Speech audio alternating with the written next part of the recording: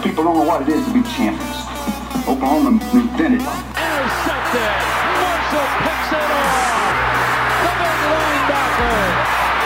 Still goes. Touchdown. Lehman showing blitz. There's the blitz. Touchdown Lehman. Touchdown Oklahoma. 10 of the 23. Mayfield winds up down the field. Hollywood! 40, 45, 50, 45, 40, 35, 30, 25 down the sideline to the 10-5. Touchdown, Oklahoma. This is the Under the Visor podcast. From the OU Insider Studios, here's your host, Brandon Drum.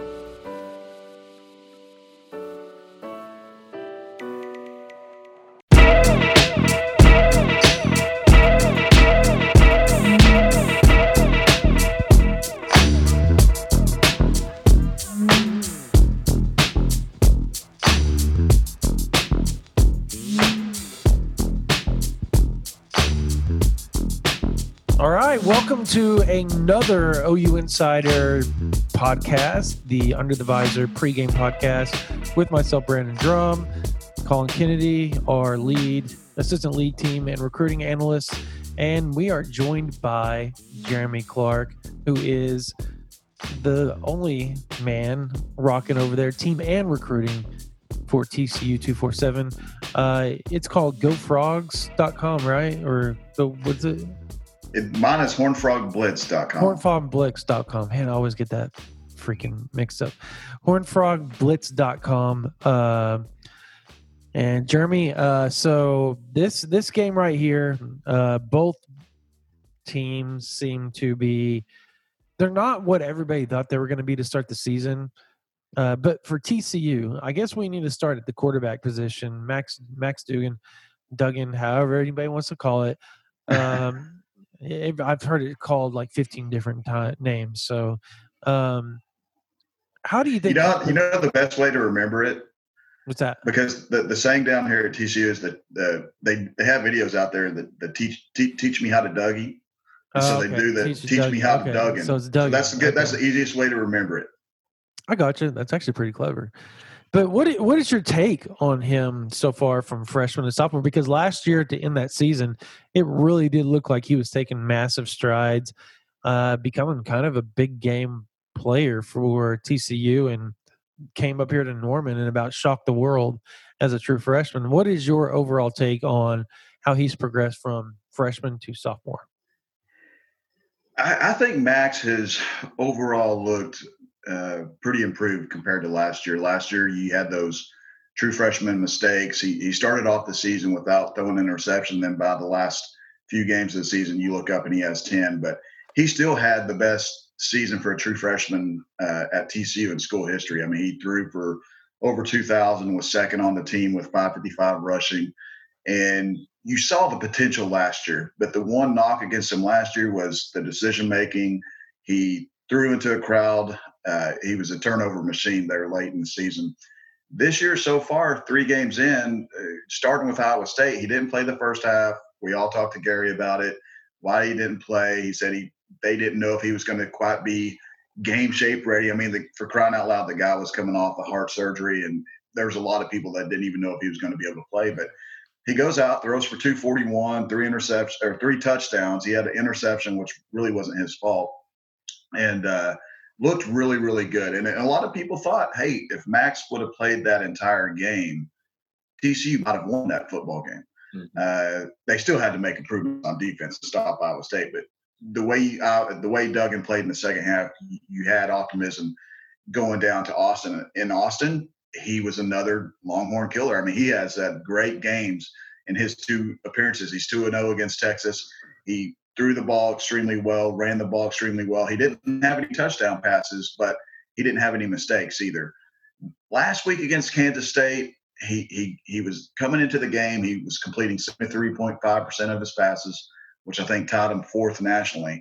So when you go out and you play a team like Kansas State, which was one of the league's worst defenses, he kind of reverted back to what he looked like as a freshman. He wasn't making all of his throws. He wasn't real accurate, kind of had some bad decisions. And to be honest, I don't think the play calling really suited him. They kept letting him run. He was getting banged up pretty good. But overall, to make this long answer very short, he's much improved from last year in a lot of aspects of his game. Do you see him being? I know they're completely different as far as skill set goes and what they bring to the table, because Duggan's more Sam Ehlinger than he is, Trevon Boykin. But do you see him progressing and getting TCU back to that level of quarterback play? I'm talking consistency at some point in time during his career. Yeah, absolutely, because the guy's going to go out there and give it his all. He is a true competitor. Funny story I tell a lot of guys on my side is I went and watched Max when he was in high school. This kid is extremely hard on himself. He led his team to a 51-7 win and accounted for 6 touchdowns in that win, but he had 2 interceptions. And he was so mad about those 2 interceptions after the game that he completely didn't acknowledge what he did good in the football game. And that's the type of competitor he is. He's going to keep trying to do everything he can to get better. And I know a lot of people look at Max and they see his running ability. I remember last year when he had that long run against OU, there were some people in the press box that thought that was a running back, and it was actually Max running down the sideline. So he's definitely got the speed. If you guys go back and you look at all the opening regional spark scores, I mean, out of all the quarterbacks in the country that competed in that, he had the highest spark score. So he's very strong and very fast. And I'm glad you brought up Boykin, Brandon, because out of all my years covering this team, 15 years, out of all the high school camps I've attended, Trevon Boykin and Max Duggan had the strongest arms I've ever seen in person at a TCU camp. He's got a very strong arm. And I think people haven't seen that yet because he's still young. He's still competing out there. But I think Max can get things done through the air and on the ground. But the main thing I think is so positive for him is just the willingness to get out there and be the leader and do everything he can to help his team win. Well, I want to ask both of you guys this next question. Kind of reverting, we'll stay in the backfield. Everybody asks, and I've had the question 1,000 times already on the message board, are we going to get to see Zach Evans play this week? Is he going to play against Oklahoma? Now, granted, I don't know the story on that because I don't follow TCU as, obviously as close as you do, Jeremy.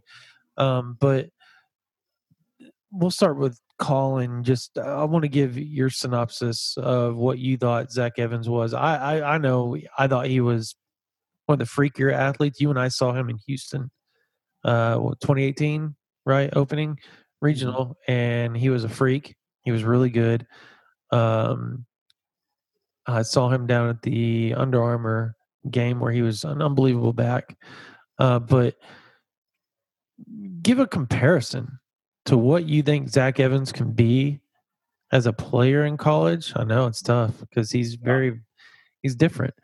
And your expectations. And then Jeremy, when we get to you, can you, as a follow-up, can you talk about that situation and what are the expectations for TCU? I guess we'll start with Colin.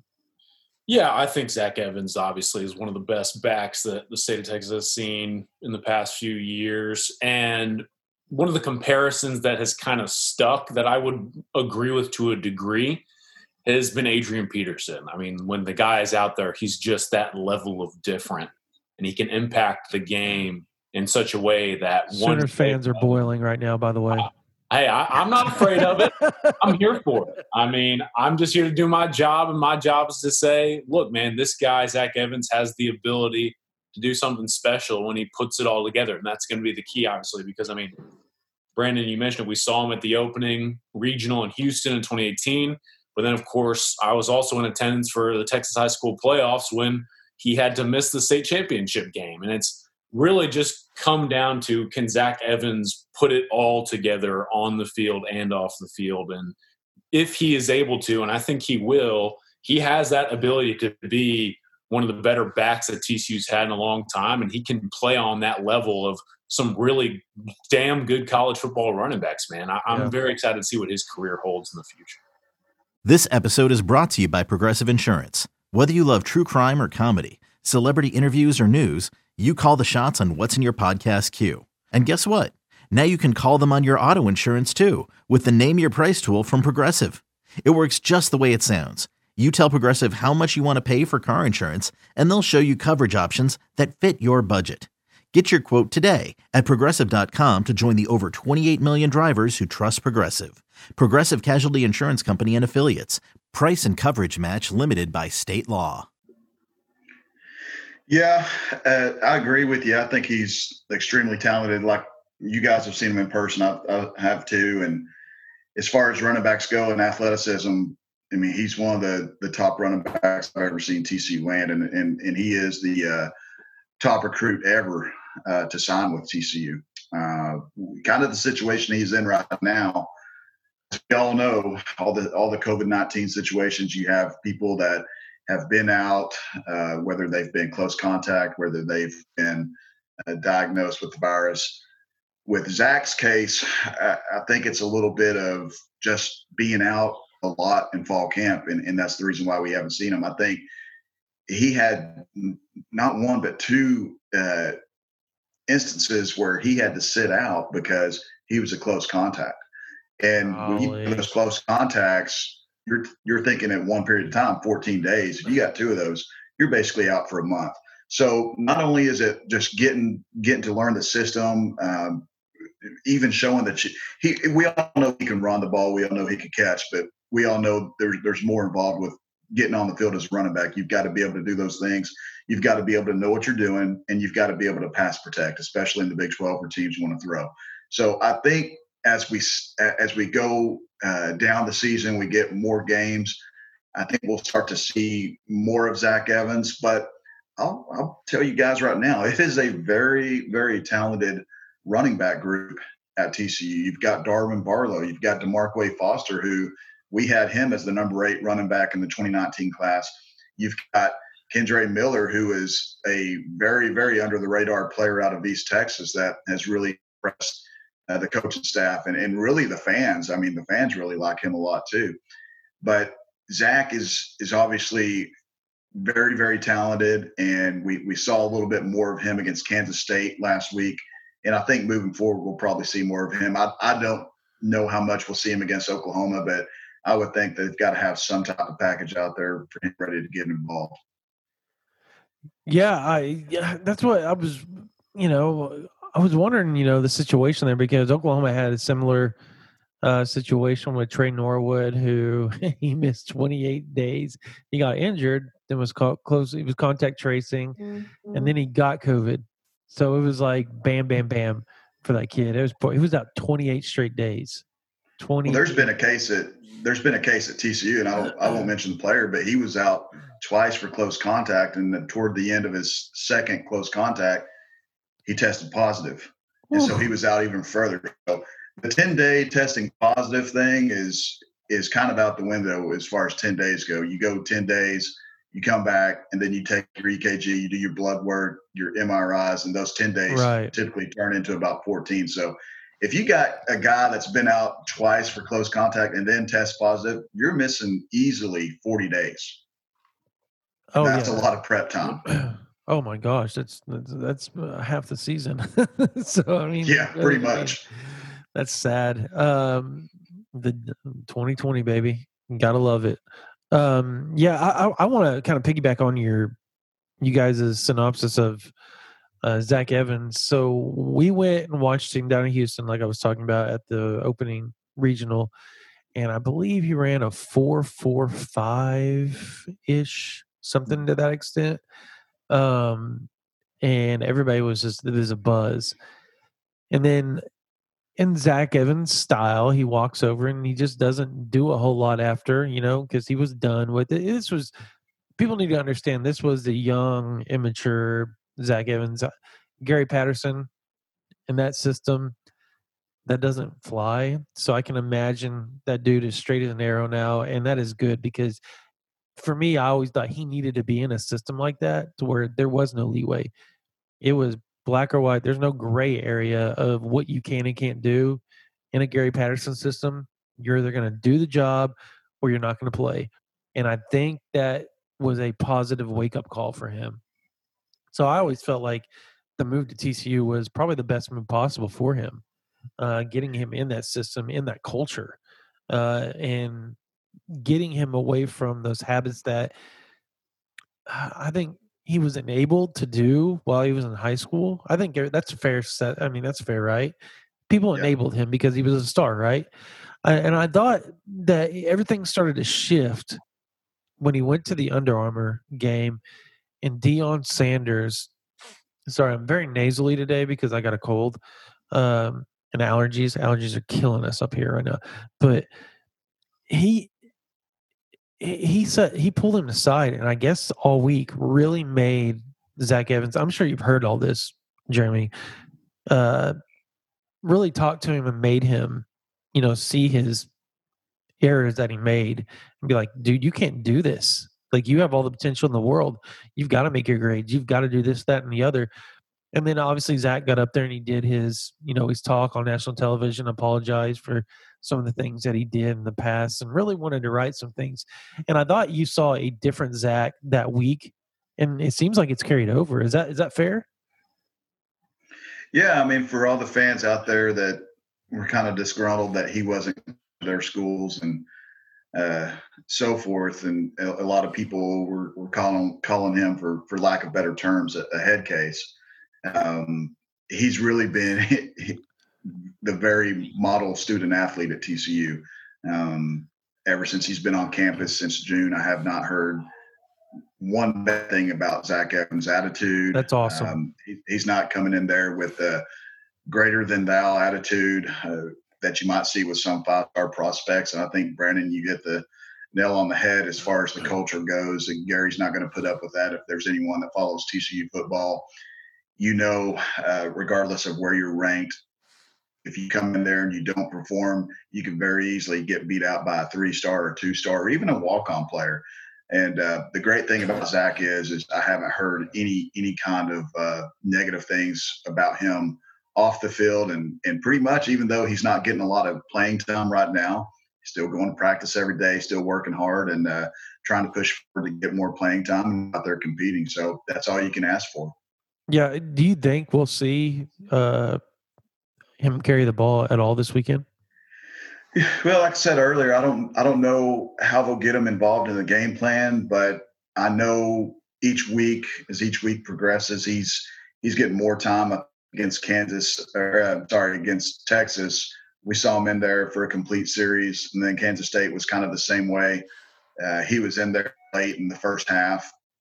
But I would say when you have that type of talent, and you only got one football, and you've got 4 to 5 extremely talented running backs in that group. Amari DeMarcado is another guy that I didn't mention earlier. That's the old guy of the group. He's a junior, but he's pretty versatile and probably the best run blocker or pass protection blocker they have. So it's just getting those guys involved. But I would assume that we'll probably see Zach on the field at least for a series or two. How many carries he gets out of that series, I don't know. But I know they're trying to get him more involved. But it's not going to be one of those situations where they're trying to get him involved just because he's a 5-star. It's because he's worked through practices. He's done well enough to where they feel comfortable where they can put him out there on the field. I gotcha. As far as, and I want to shift away from Zach Evans a little bit, but I know that was going to be a topic that's been talked about a lot on the board, especially on OU Insider. So we needed to kind of get that out of the way to start with, because he is such a dynamic figure and a big name, no matter where you're at, and just because of his recruitment and all that.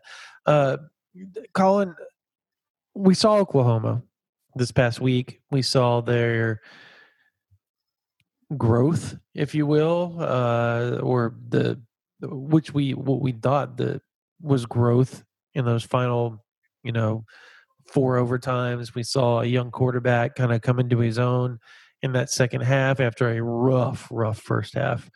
What is your thoughts on Spencer Rattler? How does he, I guess, piggyback off of his play against Texas?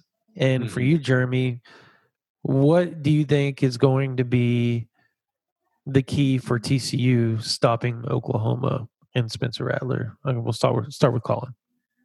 Yeah, I think the biggest thing, and I wrote about this in some storylines to follow for this week, is this is the time for Spencer Rattler to truly establish that next step that he's going to take. Obviously, the first half against Texas was not what he wanted by any means, but as he kind of helped that Oklahoma squad navigate the second half, a blundered lead, able to secure it in 4 overtimes, then hit the bye week and learn from that experience.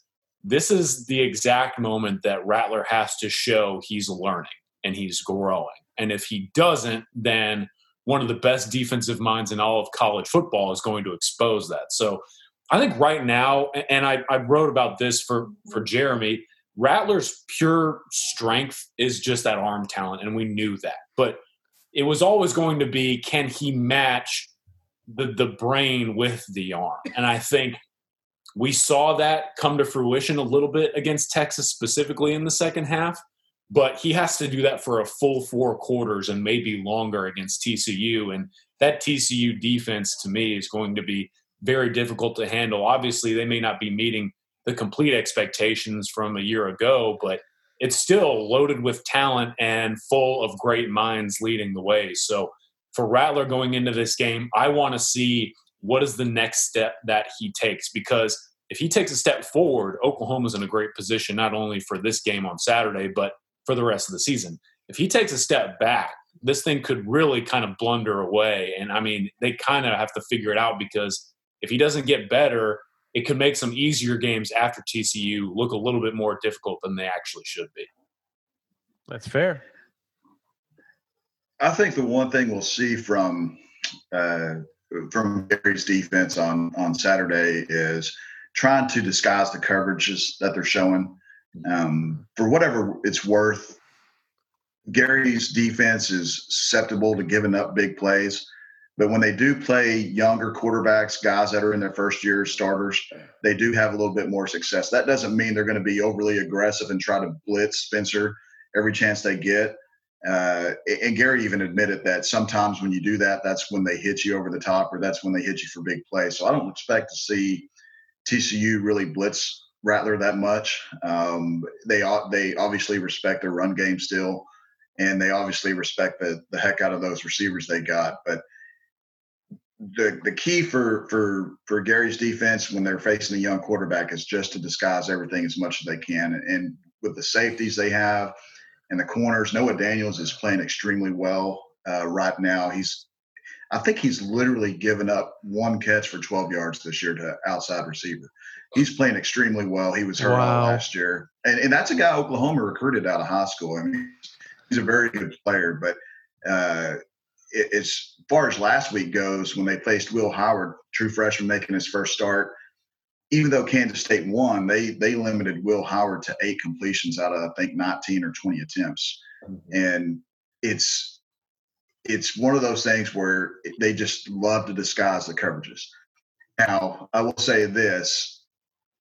Spencer, according to Gary, you've got, as Oklahoma fans, you've got to kind of give him the benefit of the doubt, because even Gary said it's kind of unfair for him right now because he's playing behind 2 Heisman winners and a guy that was selected in the second round of the NFL draft, and the other 2 were picked first overall. So he said Spencer Rattler is still an extremely good quarterback, and he thinks he's going to be a very good quarterback in the future, and he knows he's got a tough task with his defensive backs this week. But they've got to get pressure somehow on the defensive line. Like I said, you can't be overly aggressive and just blitz from all aspects. You can't send linebackers, or you're going to get gashed over the middle. You can't send corners, or your outside guys are going to be wide open. So they've got to get better play up front, and that's something they really haven't done a good job of. They've only got 4 sacks on the year, so it's going to be up to TCU's defensive ends and really their whole defensive line to get some type of pressure against OU, which won't be necessarily easy since they haven't had much success so far this season. Yeah, I'm going to kind of unpack both of you guys' statements, because Colin, what you said is exactly. So I was on the Tulsa Sports Animal. I do it every morning or every Thursday between 9:20 and 10:20ish. We usually go to about 10:50 or 10:40ish every Thursday. But you like that plug? You like that plug, guys? The subtle plug. But yeah, so and it's in Tulsa Sports Animal Field, 901. But yeah, so I said the exact same thing you said, Colin. I said, if they don't piggyback off what they did against Texas, it could be a brutal start to something not so good because they're young, they're inexperienced, they still don't have. And this is the unfortunate thing for Oklahoma right now is that, Jeremy, listen to these names. Listen to these names. These are the guys that are either opted out, suspended, or are hurt at OU right now. Listen to this. Ronnie Perkins suspended. Trajan Bridges suspended. Ramondre Stevenson suspended. Opted out. Jalen Redmond. Okay. Who's the Kennedy Brooks? Kennedy Brooks. Kennedy Brooks. Yeah. That's Kennedy who Brooks. I'm thinking of the whole time. Yeah. Okay. So those 5 names to start. Now you have Caleb Kelly, who blew his knee out. He'll be back next year. You have Jaden Hazelwood, who will be back. Kansas right now is what they're looking like. But he's missed the whole season. You have Marcus Hicks is out of defensive line. You have Braden Willis, who's week to week with a knee injury. You have who am I missing, Colin? I know I'm missing. Couple of bumps and bruises, like for Seth McGowan. Yeah, Seth McGowan was out. That's right. Yeah, Isaiah Thomas got Isaiah Thomas. He'll be back. He'll be back. They're going to work on his little shoulder injury after the season. Stogner got some bumps and bruises. So. Stogner, yeah. Do you hear those names? That is what OU like. Think about that going into the season, and you think, "Oh my God, this Oklahoma team is going to be really good," and then all that happens, and everybody's like, "What in the hell?" That is. It's amazing you guys are 2-2. It really is, actually, because that is a lot of all Big 12, all American NFL draft picks just gone, and they got all these freshman guys in there. But the Oklahoma should be 4-0. I mean, they shouldn't have lost those games against K-State and not TCU, Iowa State. They could lose to TCU. That's a very real possibility, actually. But they're missing all those guys, so that's leadership gone on the field that they normally would have, and so these guys don't know how to handle. So you get back in the post-Texas game is always the biggest game of the year because that's going to make or break Oklahoma's season usually because it's such a emotional roller coaster for them that they have to come back and play another game.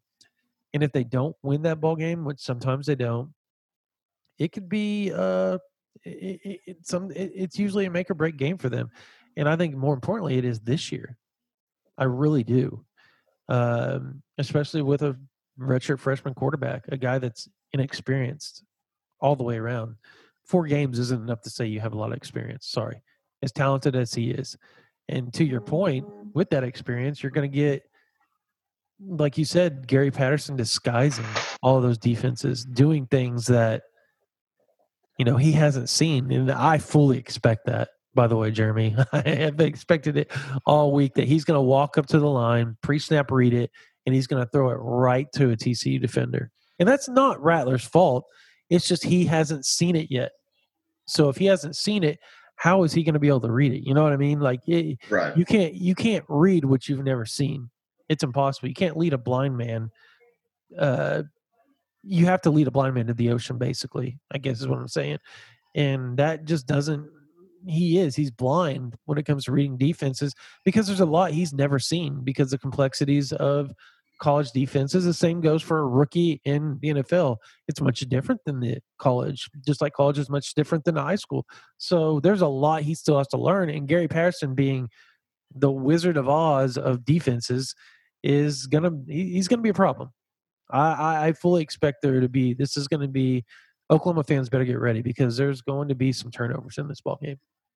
I would say if there's anything that you can get against Patterson's defense, obviously they give up the big plays, but when they face teams that go up tempo and go fast and they really don't give defenses time to sub, sometimes Gary has late calls on defense. Sometimes they're still shifting while the snap is happening. So I would say for any success, if Oklahoma uses that up tempo and gets to the line fast and tries not to dictate their offense, it's going to sound crazy, not really dictate their offense based on what Gary's defense is doing. Just let them run their offense and let Gary's defense stop them. And when teams go fast like that, and I haven't watched enough of Spencer to see if he's really a running quarterback or if he's really mobile. I know obviously the last three definitely were, and that's something that is also very troublesome for Gary's defenses when they have a mobile quarterback. For crying out loud, they gave up an 80-yard run to Kansas State's Will Howard a couple weeks ago. So, there's going to be lapses if you have a mobile quarterback. But I would say for now that the kryptonite for Gary's defenses, as long as I've been covering them, is the big plays, and teams that go fast and have quarterbacks that can run have always presented big problems for them. Yeah. I'm going to ask Colin this analogy here. Is it fair? Rattler is a mix between Mayfield and Hurts. Is that fair as far as like? Yeah, because Kyler Murray is in a world of his own. Yeah, exactly. So, you can't really. Yeah, that's not fair. I think he's very similar to Baker. Yeah, obviously, the swag and everything. Everyone wants to just glue those two together, right? But I think what's really interesting for me, and we talk about this mixing of coverages versus big plays, or Spencer Rattler learning against what he's going to see in TCU. The big thing for me here is going to be TCU's linebackers, because Garrett Wallow and D. Winters have been so much fun to watch to this point in the season. I'd argue they're the best duo in the Big 12 and maybe one of the better in the country. But at the same time, we've seen Rattler, to Jeremy's question, you start to utilize his legs a little bit more often. And I think some of that has to do with the fact that he's just afraid to turn the ball over, as he's had several turnovers to this point. But I think another part of that is him relying on his legs because he doesn't necessarily know what he's seeing from a secondary perspective.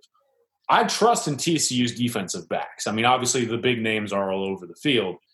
And to a degree, I really like those linebackers. But if they're able to stop Spencer from scrambling around and they force him to try to dissect these coverages, then that's where I think Gary Patterson's really going to benefit. So for me, I really want to see what these two linebackers bring to the table, because one of them is probably going to have to provide some sort of presence in coverage. The other one's probably going to have to make sure that Rattler isn't scrambling around. And if they're able to do their jobs well, and I think that they can, because, again, I'm so impressed with them, that's really going to put Rattler in a tough spot, because that forces him to go up against directly those TCU safeties and corners who, as you mentioned, Jeremy, they look pretty darn good, and they have established some pretty solid reputations in their own right. Introducing the Two-Way V4, where groundbreaking fuel cell technology meets fresh foam cushioning for the ultimate performance. With Fuel Cell, each step feels explosive, delivering unparalleled energy return. Paired with fresh foam, experience maximum comfort throughout the game. Its lightweight textile upper offers support and breathability without sacrificing agility. Whether you're hitting the clutch shot or locking down the opposition, the Two-Way V4 gives you the tools to play at a high level. Learn more and purchase the Two-Way for yourself at newbalance.com. So I guess to add to what you were saying, Jeremy, and questioning his mobility, Rattler made a couple of really crucial runs against Texas, and you'll see the way he runs, he's got a little he's shifty. He's not exactly going to blaze you, but inside a box, for some odd reason, he's real slithery, like Baker was, where he can just stop and go on a dime real quick and change directions on you. And it's almost unexpected when you watch him do it, because you're like, how did that gangly kid just make that move? Or he does like a little step back and then starts and goes again. And you get like three defenders running into each other because he made some move. And you're like, wow, that was, I haven't seen him do that yet. And it's always something new with him each and every week. And I think that's something OU fans aren't used to. They're learning about Rattler as they go, whereas you knew what you were going to get out of Kyler. You knew what you're going to get out of Baker. You knew what you were going to get out of Jalen each and every week. You don't know what you're going to get with Rattler. because everything's new, because it's new to him. So it's going to be new to you as a fan, as a coach, as a reporter watching the game as well. And like you said, Colin, and Jeremy with the defensive backs, and I wanted to get to that, talking about the defensive backs and why is Gary Patterson's defensive backs always so good? They're always so good. How do they manage to do it each and every year? And the rest of the Big 12 maybe has one or two guys that can play. They have 4 or 5 every year, and they're not the most highly rated guys most of the time. What is it? Jeremy, Colin, talk to me here. Come on, help me out. What is this? I think you just, from a recruiting perspective, you go out and find the best athletes. I think with Merrick, you had a guy that was kind of a do-everything for Smithson Valley, and they saw that he could be a great free safety. Yeah. Oh, you recruited him, if I remember right. Yeah. Noah Daniels was another highly recruited guy. But our Darius, and I'll tell this story, our Darius Washington, it was funny because everyone knew that he was committed to LSU, and everyone knew when he was committed to LSU, it really wasn't a commitment. Like, they were just waiting for a way to drop him from the scholarship. He's not very big. He's actually gained some great weight since he arrived at TCU, but out of high school, he wasn't a very big safety. But if you turned on and watched his film for 2 minutes, all you can see was this kid flying to wherever the ball was. He has great ball skills, great awareness. And TCU, they didn't really start recruiting. They recruited him, but they didn't offer him until late in the process. And it was one coach in particular, because really the staff didn't want to offer him, but there was one coach in particular that basically stood on the table and said, we've got to get this guy. This guy is just a football player. That's all he is. And they take him, and after he redshirts, people start talking about how great he was on the scout team. And when he came in last year for Vernon Scott, he immediately started making plays.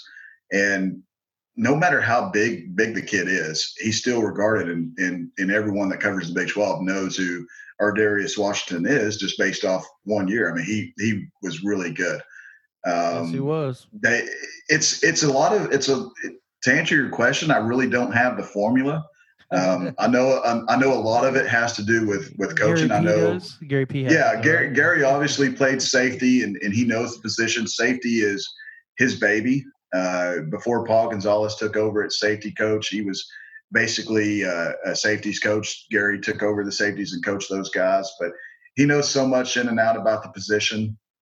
As far as corners, he just finds guys that are extremely athletic, guys that he feels like it could be great corners in the Big 12. And he's got Jeff Gladney's the latest guy. I mean, he's a 2-star out of New Boston and just a great athlete. And they saw something in him that they felt could be a really good asset to their program and really playing defense in the Big 12 overall. But it's one of those things. He'll probably write a book about it, Brandon, when he retires, and just talks about the way he was able to develop those defensive backs, whether it's a safety or corner.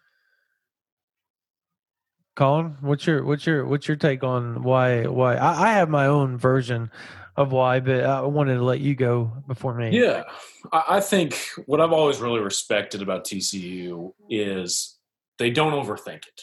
I mean, when it comes to recruiting, if a guy pops on the tape, just take him. And whether it's defensive backs or defensive linemen or just anyone in general, the Horned Frogs are going to go after a guy if they feel like they can develop him into something that can contribute at the next level. And time and again, we see TCU take guys who had 2 offers, 3 offers, or were undersized guys that weren't necessarily takes for big-name programs and turn them into NFL draft picks. I mean, TCU's quietly been one of the more productive schools across the country in terms of putting talent in the National Football League. And it's simply because they are never going to kid themselves and try to say, well, we think this guy is something that maybe he isn't. At the end of the day, Gary Patterson and that staff just know if a guy can play football. And they trust in the ability that they can coach them to play football at the highest level. And guess what happens time and again? Exactly that. No, I mean, I'm with both of y'all on Gary Patterson has the formula, and they don't overthink the recruiting. I love how he goes and finds even if it's a quarterback that's an athlete and says, you know what, man, you don't have the greatest arm, but you're really fast. And since you know how to read a defense because better than a normal person because of the quarterback play, we're going to put you at defensive back because you know what the quarterback's also thinking. And I think that allows defensive backs that were quarterbacks in high school, it allows them to process things that are happening on the field faster than just a normal guy that they just stuck with defensive back their whole life, in my opinion. And I think you see that a lot of what Gary Patterson does with some of those guys that are just straight athletes, as Colin pointed out. And he never changes. I feel like he calls them a simple game plan, but yet his guys buy into the system so well that it works. And they don't have to think.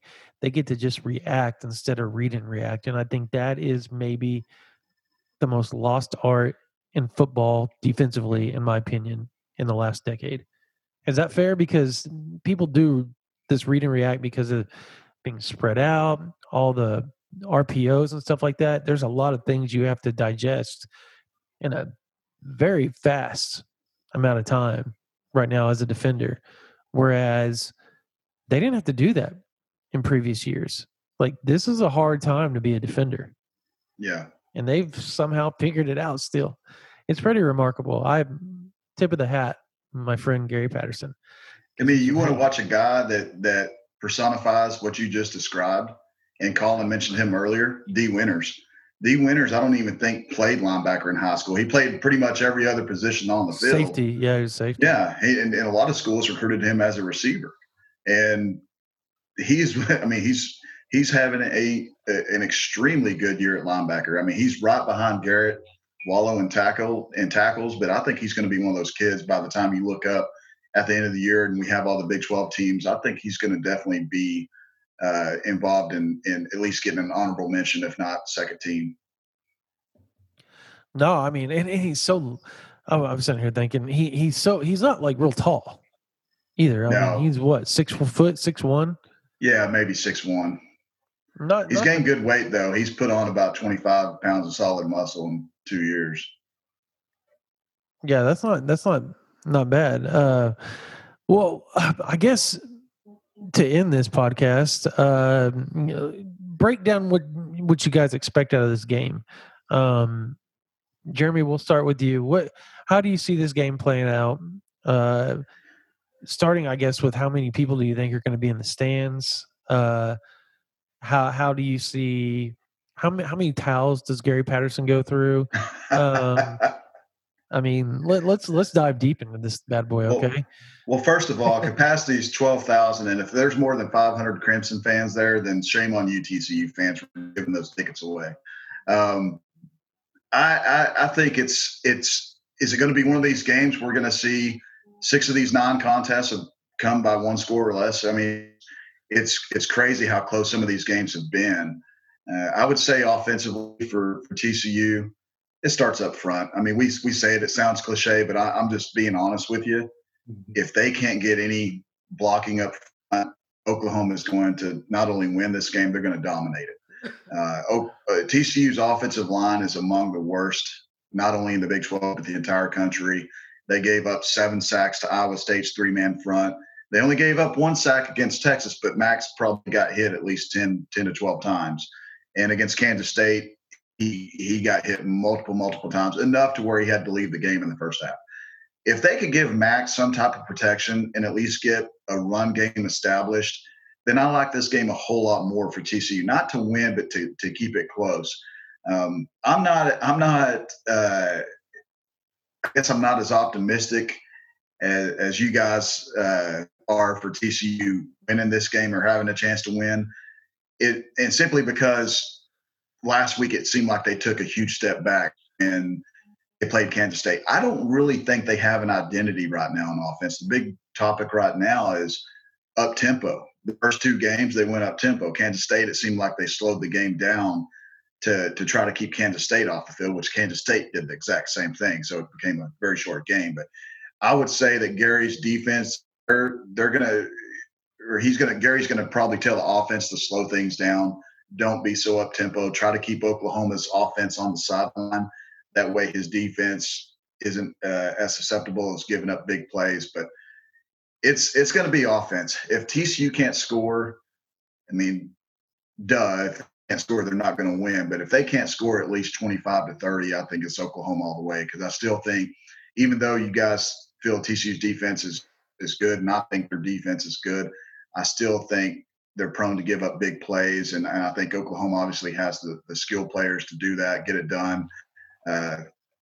It's one of those games where I just look and I see Spencer Rattler dropping back and throwing a couple 45-yard bombs and getting big completions. And next thing you know, Oklahoma about 2 scores and TCU is out of it. They're not going to have a chance to come back. But it's going to take a lot up front. And when you guys watch this game, and remember, Oklahoma had 7 sacks against Texas. Is that right?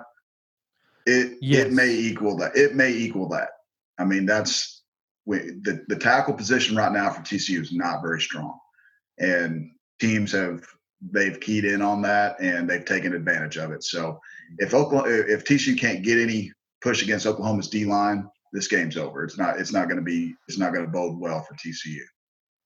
I remember watching TCU Iowa State, and man, Jeremy, I think you hit the nail on the head, because I remember a sequence where Austin Myers, the left tackle, gives up either just a massive quarterback hit or a sack, and they pull Myers for TJ Storman, and Storman does like the same exact thing. Exact thing. I don't know what you do in that situation, especially with Downing playing so much in that situation. I mean, it was just a rough game to watch, and I think TCU's offensive line was probably one of the biggest question marks for me going into the season. I hyped up TCU squad so much in the preseason, so I'm hoping for a good game this time around. But a lot of it's going to come down to that offensive line up front for TCU, and Oklahoma's defensive line has really started to come into its own. Those JUCO defensive tackles have started to figure things out, and Isaiah Thomas has really emerged as maybe the primary presence on OU's D-line. So that's going to be key for Oklahoma's defense. And I think really it's just going to come down to tackling, because I love TCU's receivers and running backs. I think they have so many good skill position players, some of the better I've seen in the program.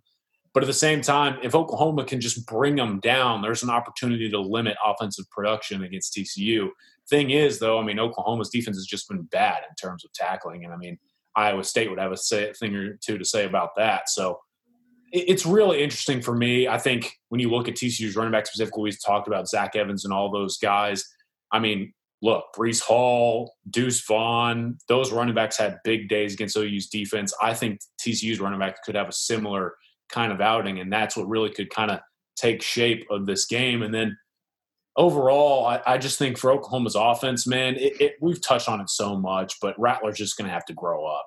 And I think TCU's defensive line, while they may not necessarily be the most pressure-oriented right now, they don't necessarily have to be, which I think is a good thing, because, again, you're facing such a young quarterback. If you can just kind of get him off his spot, that's where those back 7 guys really start to come into the fold. So we'll see. I think this has a chance, honestly, to be a shootout if that TCU offense can put the pieces together, because Lord knows they have the puzzle pieces. It's just going to come down to who kind of wins that line of scrimmage, because everyone else is so good on the perimeter. So I think OU's going to win, but I could see this one being a very much fireworks show down in Fort Worth. I think it should be a lot of fun. So, okay, Jeremy, did you give a score? I didn't give a score because quite frankly, I suck at giving score predictions. Oh, come on. I do too. That's all good. It's for me, I think the defense is going to make some stops, but I also think they're going to give up some big plays. I see Oklahoma scoring at least 30. I see TCU scoring around 24. I feel it's going to be one of those close games again. It's going to be one of those games because this has been TCU's luck. They've been so close, and the TCU fans hate it when I say it, and they hate even hearing about how close. I think they're now 1-8 the last 2 years in one-score games. And the only time they've been beat by double digits was against Iowa State last year, 49-24 up in Ames. So they've played these games really close. And just because I think the Frog fans are going to have to feel some more heartburn and defeat, I think it's going to be one of those games where TCU has a chance to win. but they're gonna do some things that's allow Oklahoma to escape Fort Worth with a win. I think it's going to be 30-24, somewhere around there. Okay. No, I like it. I'm with you guys as well. I think the offensive line for Oklahoma seems like it's starting to, I guess, round into shape. I was just speaking to a source literally in the middle of our podcast, and one of them said, "Hey, that offensive line came in because of the COVID, because of a lot of situations, a lot more out of shape than they normally would have." And one of the players that had even admitted to it was Tyrese Robinson. Said, "I was way out of shape when I showed up to Norman." And he looked different. I mean, and he would tell you he's an awesome, honest kid, a great kid on top of it, and a really good player whenever he's in shape. And he struggled to start the year. You could see the holdings, calls, all that stuff, and that's compounded by his lack of being in shape and being game ready as far as physicalness goes. And he struggled. But he started to come around. You can see it. Was a little bit, I guess, against Iowa State. You saw a little bit better, and then really you saw the way he lasted during the Texas game and didn't have the mental areas that he had against Kansas State. And he even had one or two against Missouri State, which was just dumbfounding.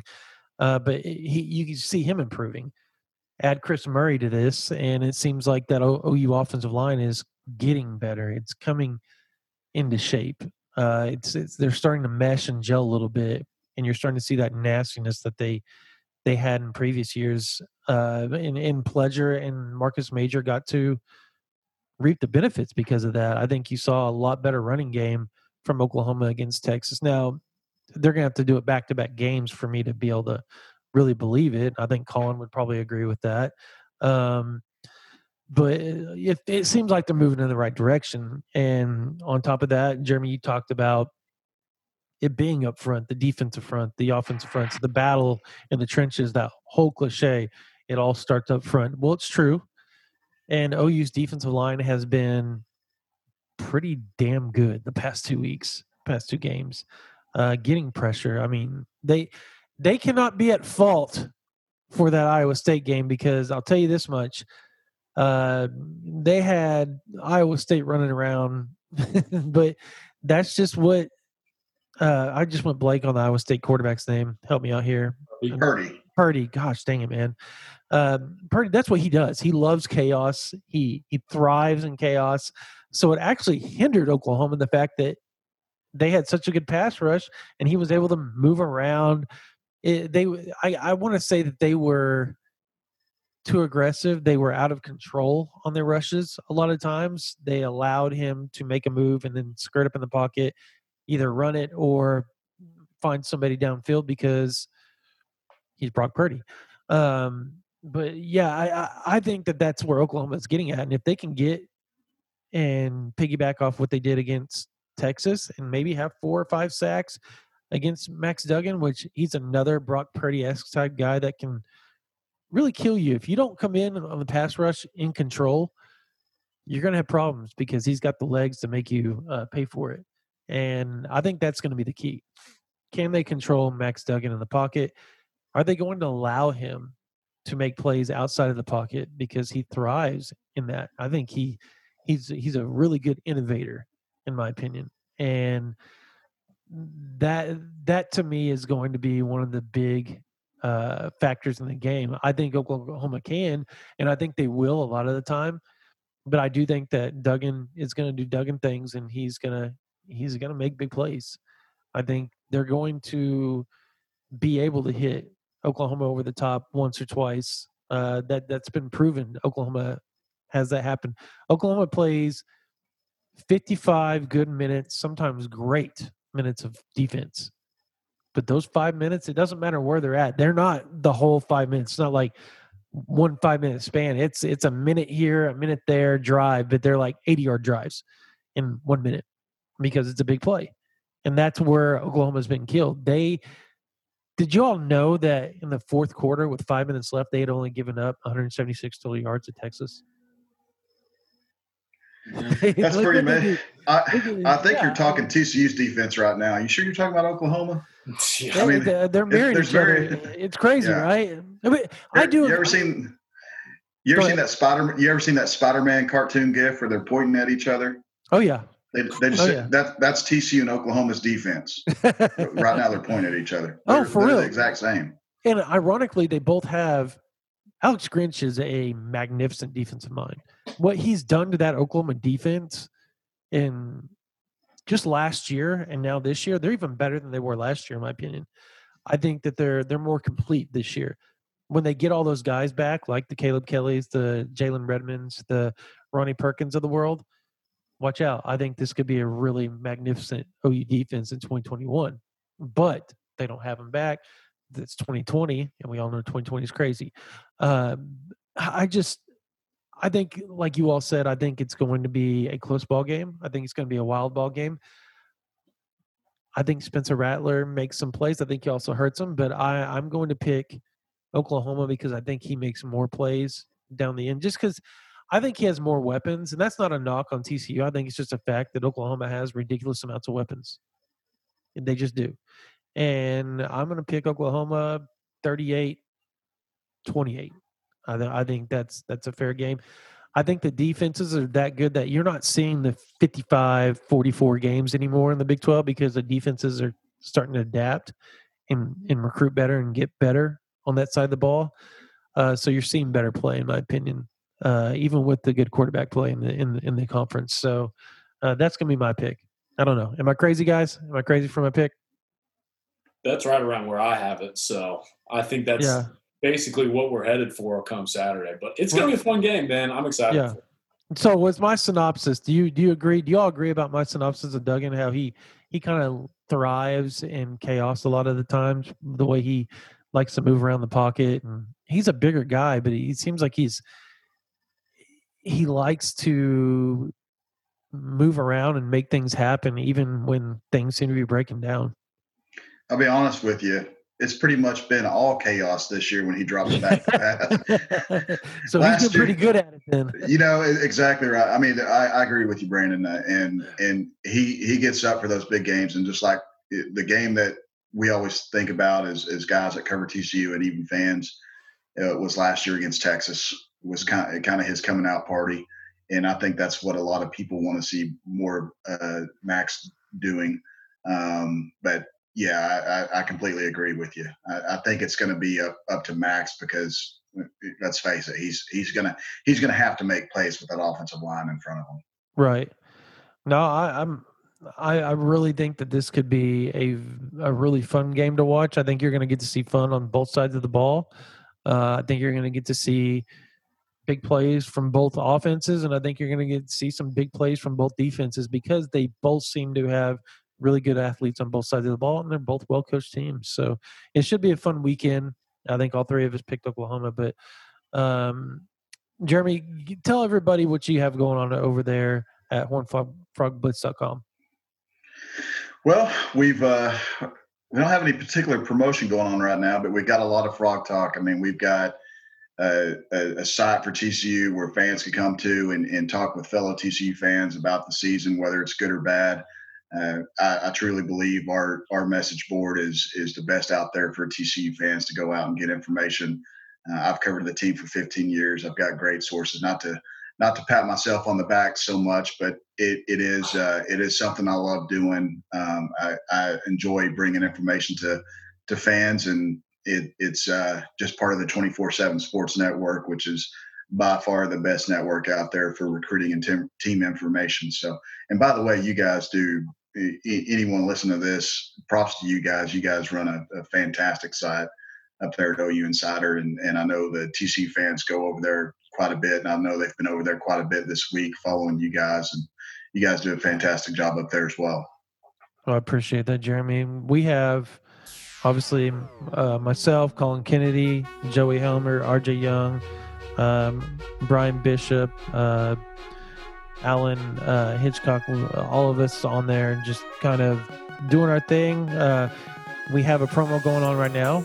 Actually, we have for $1 you get 2 months, which will last you through National Signing Day for you recruiting heads, you recruit nicks, and throughout the season. So you sign up today on, what is today, October 22nd? Oh, wow. October 22nd to December 22nd. So you will get throughout the whole season. You will get to be on OU Insider, get all the sourcing, get all the insider VIP news that Colin, myself, Joey, RJ, Brian bring to the table. We have recruiting updates every day by myself and Colin. Team updates every day by Joey, myself, and Colin. RJ Young brings his column and insider stuff several times a week as well. Brian brings his as well. Alan brings his as well. It's a fun site. It's a growing site. It is one of the top 5 or 6 fastest growing sites on 247. It is a fun place to be. We enjoy it. We're always there answering questions. Right now we have our weekly chat going on where you ask, we answer all sorts of stuff. Give the best answer we can as far as without burning sources. Obviously, Jeremy can tell you that's hard sometimes. Very hard to answer forthright and not burn a source. So you have to choose your words wisely. Choose wisely. It's fun. We're growing fast. There's a lot. It's busy. I think we're almost to 10 million page views this month already. So it's been pretty good week or pretty good month for us. So, man, 247 is growing fast because of guys like Jeremy Clark over at TCU, Horned Frog Blitz, and a lot of other guys. We have some of the best leadership there is. Come join us. It's fun. And we're going to have this game covered wall to wall on hornfrogblitz.com and ouinsider.com. Jeremy, I really do appreciate you joining us. This has been a fun podcast. Yeah, enjoyed it, guys. Be glad to hop on anytime. You're yes, the man. Sir. We might need to get you for the post game. Talk about that on Saturday if you wouldn't mind coming on with us. Absolutely. Awesome. Well, there you go. We're going to get a post game with a bunch of us on 247's OU TCU postgame podcast. That should be fun. Jeremy, thank you so much. Colin, thank you. That's going to do it for the OU Insider Under the Visor pregame podcast. We'll see you all on Saturday. Thank you.